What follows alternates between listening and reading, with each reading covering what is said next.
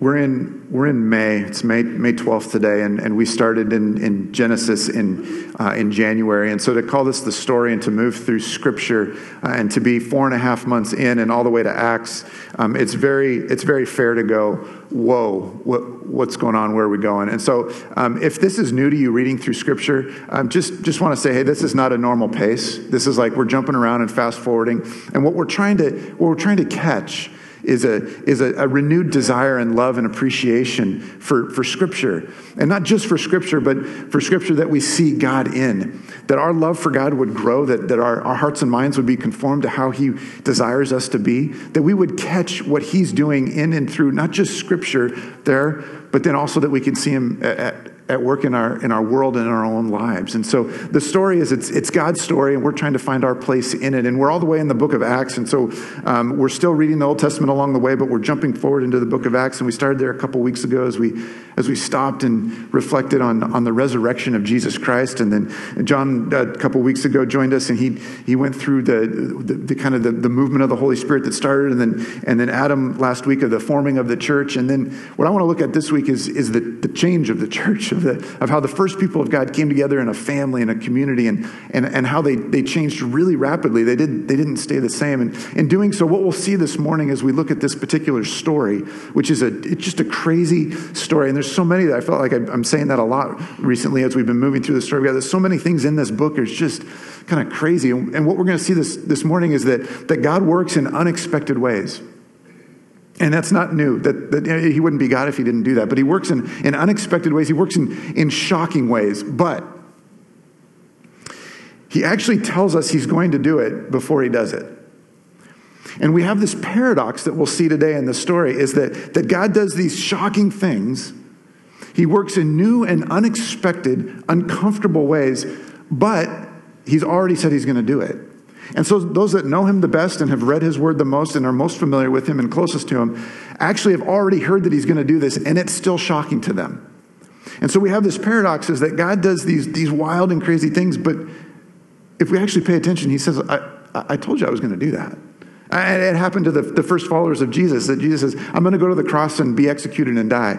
And they're like, no, change of plans. We get to all vote, right? That's how this works. And Jesus says, no, appreciate you, but no. You should have known this, the servant, the Messiah, the anointed one is going to suffer, has to suffer for these things. And they had heard it, but they didn't want to experience it. God works in unexpected ways, makes us uncomfortable, shocks us. But the truth is that He's already told us He's going to do it. Here's the story that we're going to look at together this morning. It's in chapter 10. And in chapter 10, we find this story that takes an entire chapter. So Luke is writing it. Luke's written the book of Luke, and then he writes Acts, which it takes up a majority. Those two books are really, really long, Luke and Acts, and takes up a majority of the New Testament, important parts of the story of who Jesus is and who we are as the church.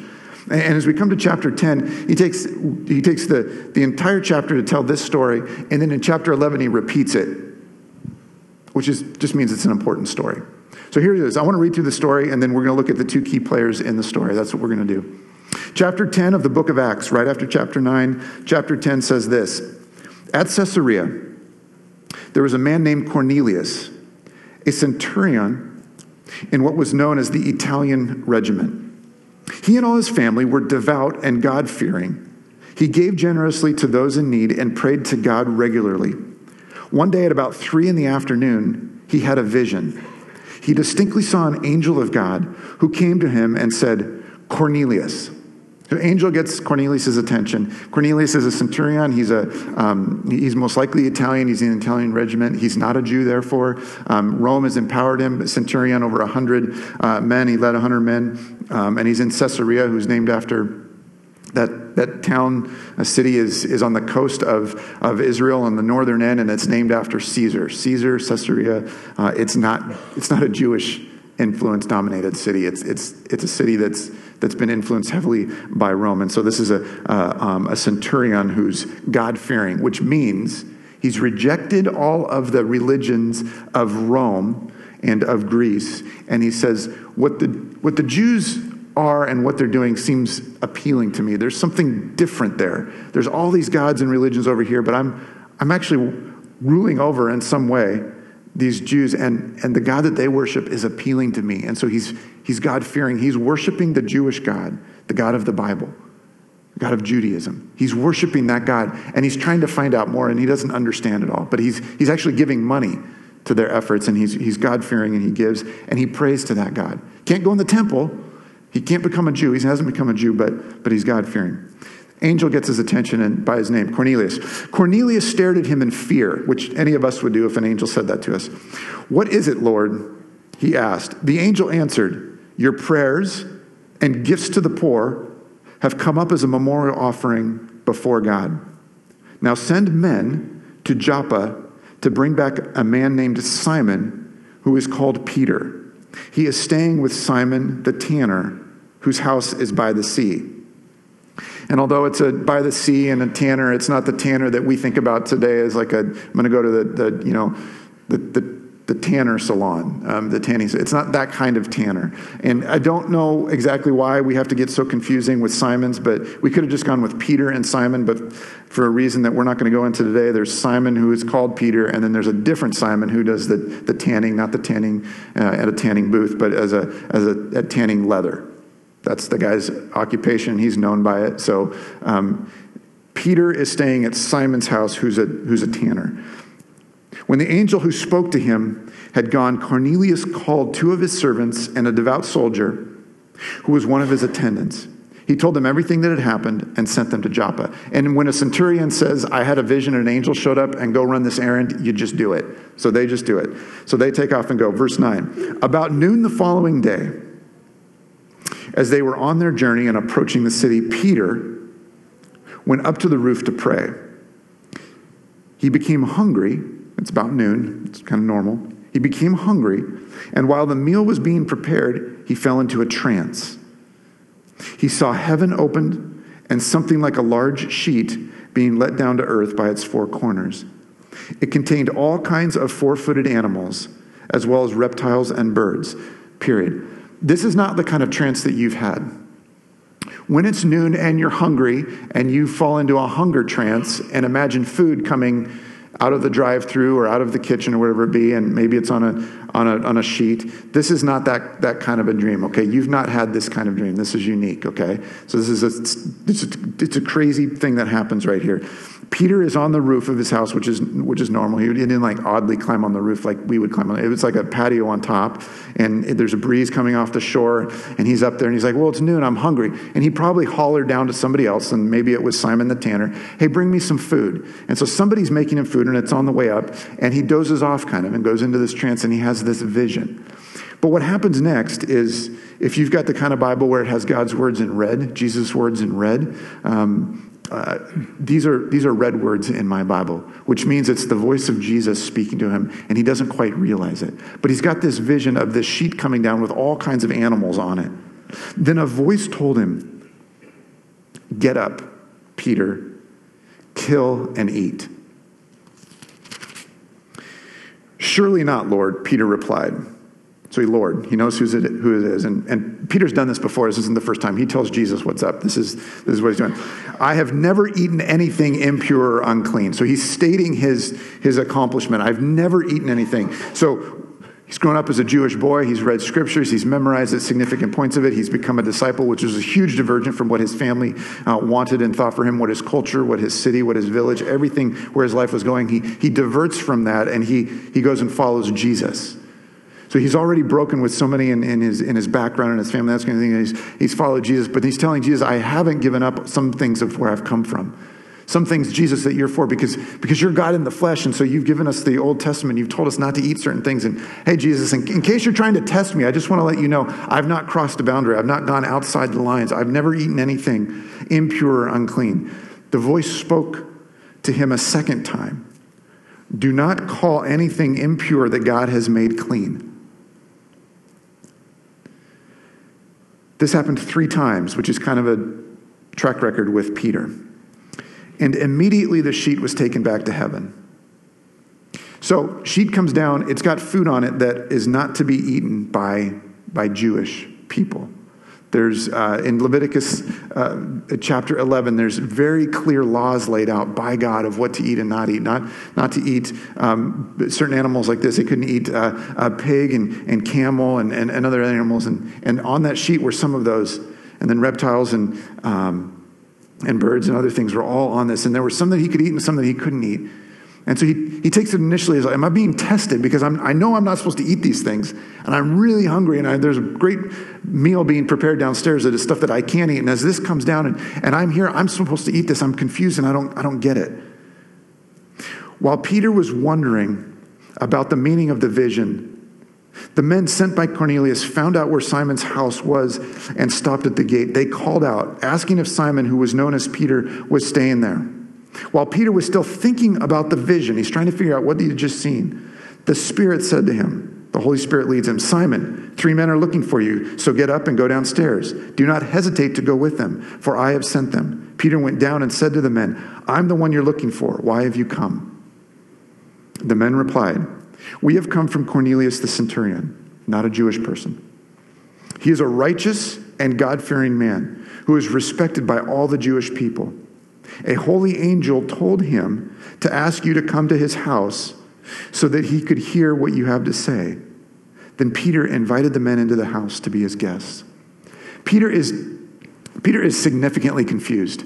He doesn't understand what's going on. He's up on the roof. It doesn't say he's eaten yet, so he's got that other just, I'm still hungry and I'm trying to figure this out and you guys are knocking at my door and you're not supposed to come inside because you're not Jewish and you belong to the centurion guy, and so we don't invite you in and sit around my table and in my courthouse and in my courtyard and in my home. That's just not what we do because I have these lines, I have these boundaries that I know God wants me to honor, and so I can't invite you in. But wait, I just saw this vision and I'm not supposed to call anything impure. And the Holy Spirit just told me, well, I'm supposed to invite you in. And so, oh gosh, I'm confused. And okay, I'm going to try this and go ahead and come on inside. And they come inside and spend a little time. And then it goes on, and he goes up with them the next day to Caesarea, and he goes to Cornelius's door, and he knocks on the door, and Cornelius invites him in, and he takes this other step that's kind of boundary crossing, and he goes across this barrier that he wouldn't have crossed normally, and he goes into the home of Cornelius, who's not a Jew, and then Cornelius does this really weird thing where he bows down to Peter, and Peter's like, whoa, you don't do that. I mean, you're a centurion. You're bigger, stronger, faster than I am, and we'll look at your uniform. That's pretty cool. And no, don't bow down. This is odd. Get up. I'm just a man. And then he goes deeper into the house, and what he finds is a whole group of people who are essentially ready for a church service. They're ready for a worship gathering because Cornelius is worshiping God in the best way he knows how. And he's influenced and led, and he's trusted by those men who follow him. And they said, he's trusted by us. He's trusted by the other people in Caesarea. We respect him. We know he's a good man. And Peter in that setting begins to speak, and he says this. Then Peter began to speak. I now realize how true it is that God does not show favoritism, but accepts from every nation the one who fears him and does what is right. And then he goes on to tell them what they already know. You know the message got sent to the people of Israel, announcing the good news of peace through Jesus Christ. You know the name of Jesus. You don't understand everything about him yet, but you know him, who is Lord of all. You know what has happened throughout the province of Judea, beginning in Galilee and the baptism that John preached, how God anointed Jesus of Nazareth with his Holy Spirit and power, and how he went around doing good and healing all who were under the power of the devil because God was with him. Now let me tell you some new information. Let me tell you the next chapter of the story. Let me tell you the good news that you don't yet know about. We are witnesses of everything he did in the country of the Jews and in Jerusalem. And here it is. They killed him by hanging him on a cross. Maybe they'd already heard that part. But God raised him from the dead on the third day and caused him to be seen. He was not seen by all the people, but by witnesses whom God had already chosen. By us who ate and drank with him after he rose from the dead. He commanded us to preach to the people and to testify that he is the one whom God appointed as judge over the living and the dead. And listen to this.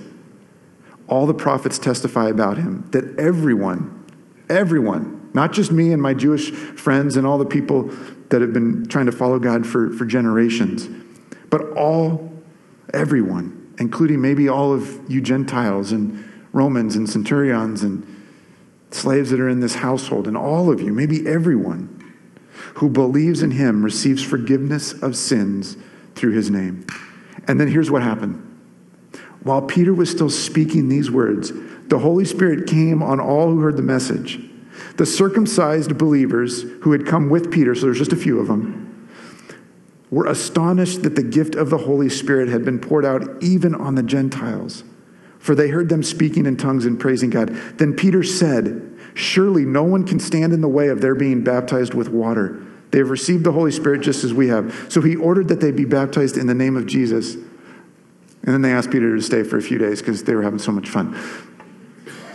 Maybe you've heard the story before, maybe you haven't, maybe you hear it now and you're like, okay, that's kind of a cool scene. This was absolutely outside the frame of reference, outside the capacity to comprehend what Peter thought was true. It blew all of the barriers and all of the boundaries that Peter thought were in place and that he was to function within. It completely shattered them. Peter had a vision for his life, and he actually had a vision for the way that God was going to work in the world. And what happened is that Peter's vision didn't line up with God's vision. It actually was divergent. It actually was different. It actually was off the rails a little bit. And God uses this story to say, Peter, I want to get you back on to my vision because your vision is kind of different. See, Peter's vision was good. It was based in Scripture, Leviticus chapter 11. He was familiar with it. He probably had it memorized. If Peter was standing here, he probably could recite it to you in Hebrew without hardly even turning his brain on. He just had it there. He knew what it was. And he wasn't supposed to eat certain things. And then God gives him this vision on this rooftop and says, wait.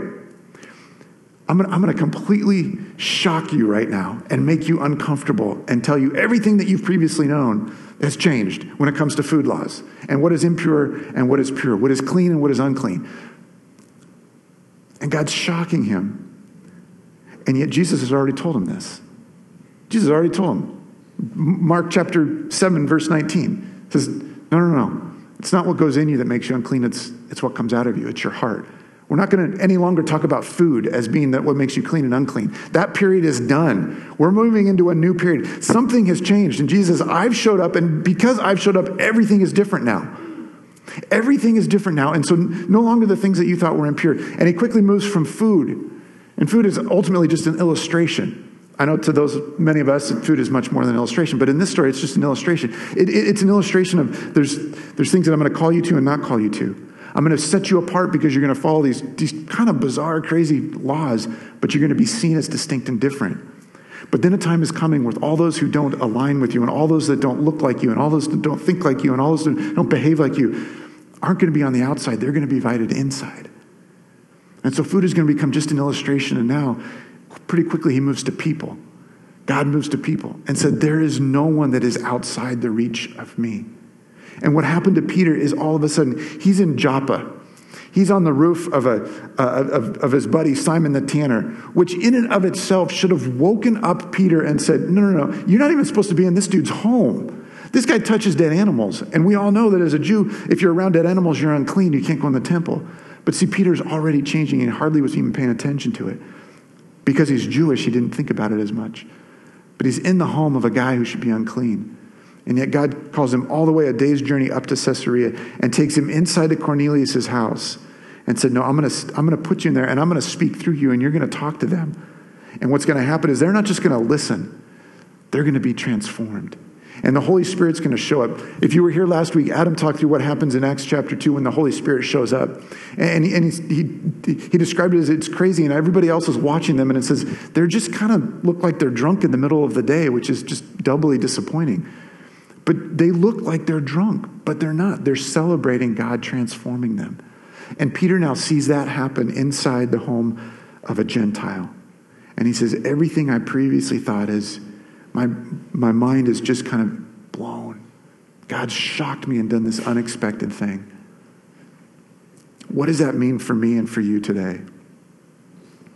What does it mean that we might have boundaries and expectations that we're used to or that we're familiar with, or here's the key, that we're comfortable with? That God might say, no, that's not my boundary. That's your boundary. Maybe that was my boundary back then, but it's not now. I can't help but read this story, and I love this story, and I'm familiar with this story. But the significance of what God is doing and demonstrating is about people, ultimately. and what God is revealing in this story. And here's the thing. God takes a whole chapter, Acts chapter 10, to tell this one scene, this one story. And then if you read chapter 11, it's a repetition of this story again in the voice of Peter. There's essentially 2 chapters to tell one story. The previous chapter, chapter 9, you know what happens in chapter 9? A dude who is killing Christians and destroying churches comes to faith. That's a pretty big deal. His name was Saul, and then he was renamed Paul. Pretty key figure in the whole of Scripture in the New Testament. Paul comes to faith after killing Christians, and that takes half a chapter. And then in the next half a chapter, we have Peter raising a woman from the dead. And not like, oh, she just slipped away, like let's spiritually and bring her back. Like she died. The women around her prepared her body, stripped her, washed her, set her in an upper room in their house, and is like dead for a while. Like funeral invitations have already gone out. Peter shows up there and heals her. And she wakes up and is friendly again and walks around for another few years. Like Paul comes to faith, a really dead woman is raised, and those each get half a chapter. And yet this is like this bigger thing than either one of those. Why is that? If God is going to reach the people that God loves, he's going to do it through me and you. And it's probably not going to happen in our comfort zone. That he's going to move us from where we're comfortable to where we're uncomfortable, to where we're used to and competent and secure. And he's going to take us into another place where we're not, where we're uncomfortable, where we actually get this. We actually don't understand everything. Peter preaches a message to a mess of Gentiles who don't know Jesus, and he doesn't even understand what he's doing. He has stepped over a boundary into his uncomfortable zone. And he's like, I'm just supposed to start preaching and teaching, and so I'm going to do that. And I'm glad to do this. I'm going to be obedient. I'm going to be obedient. But I wonder if Peter, in the back of his mind, was kind of thinking like, Jesus, I got to tell you again, this isn't going to work. Like, can I go back to Joppa? Like, it's enough that I can work with guys that are around dead animals. Like, that's pretty rad. Like, that's boundary breaking right there. This probably isn't going to work. So can I finish this and can I leave? And what happens? Then the Holy Spirit shows up. Confirming faith is real in these people. Faith is real. When I begin to ask the question of what does this mean for me at this point in my life, at this season, I tried this week to think of a whole lot of different ways to go with this one, and I can't get off of thinking about what it means to lead in our church family in this season. And as I mentioned earlier, we're in this year of Jubilee. And Jubilee sounded awesome in January. To start the new year and be like, hey, we're going to rest. We led with 3 words: love, come back to our first love, Jesus. Oh, great. I want to grow in that. I want to be challenged in that. I want to experience that. Rest. I need to rest. I need to figure out how to do that more and better and create a new story. And now it's the middle of May. And where I'm at is like, I love Jesus. It's been a great 4.5 months. I love him so much. He's stretched me. He's spoken to me in new ways. I can see new ways that I'm growing, being humbled, gaining new insight, listening to wisdom. Like, I thank you, Jesus. Rest. That was great. We're done. We're rested, right? That was good. Check. Like, can we go? Because I'm ready to go somewhere. I can see the birthing of a new story. Like, can we just say we've got it? Like, we created the new story, and now we can be like, yay, Jubilee was awesome. Wasn't that great? And like let's go somewhere. Like we're all rested, right? We're not all rested.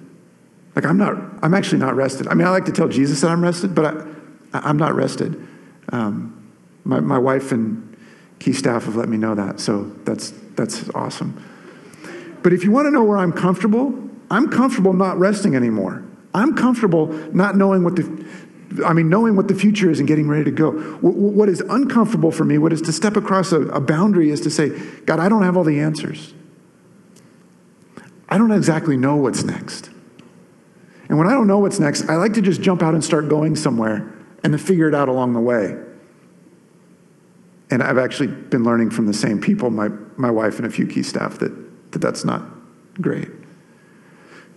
For me personally, what this means for me is if the people that matter most to God are going to matter most to me, I'm going to have to take a next step of uncomfortable stretching and growth.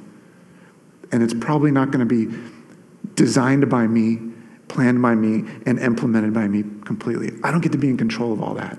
And so I have to step across from what was known and comfortable into a place where I'm not totally comfortable. But what I can see the beginnings of, and we begin to hear and even taste, is that what if we do that? What if I do that and you do that and you do that and you do that and you too? I can't see you, so I don't know who you are up there. But what if we did that? What if we all said, like, God, I am completely prime and perfect and comfortable right where I'm in with all what I've always known. But if I'm going to step out into something that's not known and not comfortable, and be out of my element a little bit and be stretched a little bit, what if I get to be like Peter? What if we get to be like Peter? And not even sure that what we're doing or saying is going to have the impact that God wants to happen. But then he takes over and he does something.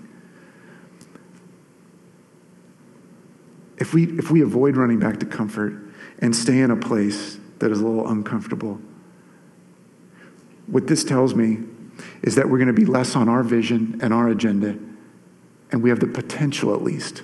We're putting ourselves in the place to be on mission and on vision with what God wants to do, which is far better than what we want or can see.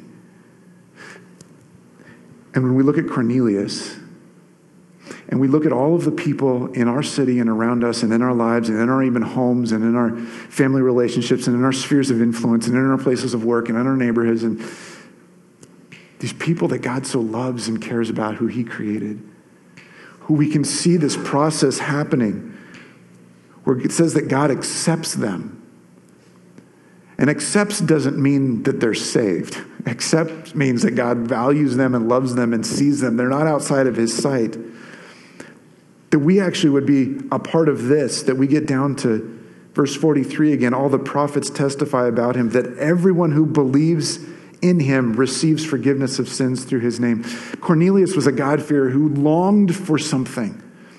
And I can tell you this, and we know this, the people that we know that are far from Jesus do not long only to be accepted. They don't long to just be accepted like in verse 34. What they long for is what happens in verse 43, where they're transformed, where they're invited and they're welcomed and they're told truth in the context of grace. And they're confronted with the reality of who Jesus is and what he's done. And they're invited to repent, like so many of us have and do repeatedly, that they repent and are transformed, they're forgiven, and then they're set on a track for their life where they become more of the men and women that God's designed them to be. And they experience a sense of community that they've never had in their life. And the Holy Spirit comes in them and moves through them and works in them and heals them and restores them, reconciles them first to Jesus and then to his people, and then works through them in the world around them. That we get to be a part of that. There's a global thing that God's doing in this story. And what he's saying is that all people matter to him. All people that look different, that think different, that vote different, that dress different, that believe different, that advocate different. All people matter to God. And God has consistently, through his story, used his followers to reach more people. And very rarely does it happen when we're most comfortable. And so God is calling each and every one of us to follow him, not our own ideas, but to follow him out into new territory and to say, I'm going to step into the unknown a little bit. I'm going to be uncomfortable and follow him. And what is God going to do? Here's what I'll invite you to do. If you'd close your eyes with me for a moment. This means something probably different for each and every one of us. And if we had another half an hour or hour, we could maybe go through a list of all the things that it means. But the truth is that some of us in this room know exactly what it means to step into the unknown a little bit and to be uncomfortable and to take a risk, a courageous, faithful, obedient risk into where the Spirit's leading us. And we might not have it all outlined and clear. But what we do know is clear is who Jesus is and what he's done for us. And so the first step, and maybe it's a comfortable one or maybe it's an uncomfortable one, is to come back to Jesus yet again and to do what we do every week when we gather here in this place, is come to his body and his blood. His body broken and his blood shed, and his obedient following his Father into something very, not just uncomfortable, but costly and painful, and to give his life. And so as we come to the table this morning, would you come being willing to listen to what it is that God is saying? I want to invite you into a new territory, into a new place. And Jesus, as we come to you this morning, we come worshiping, we come obedient, we come humbled, we come hopeful that you're doing a new work in each one of us, that we, one by one, would be changed and empowered and forgiven again, and rescued further, and that you would then use us to do what it is that you want to do in your story. It's to the person who feels unaccepted and left out and left alone and unreachable and even unlovable, that you would use us to be your voice, your hands and your feet in our city and our world.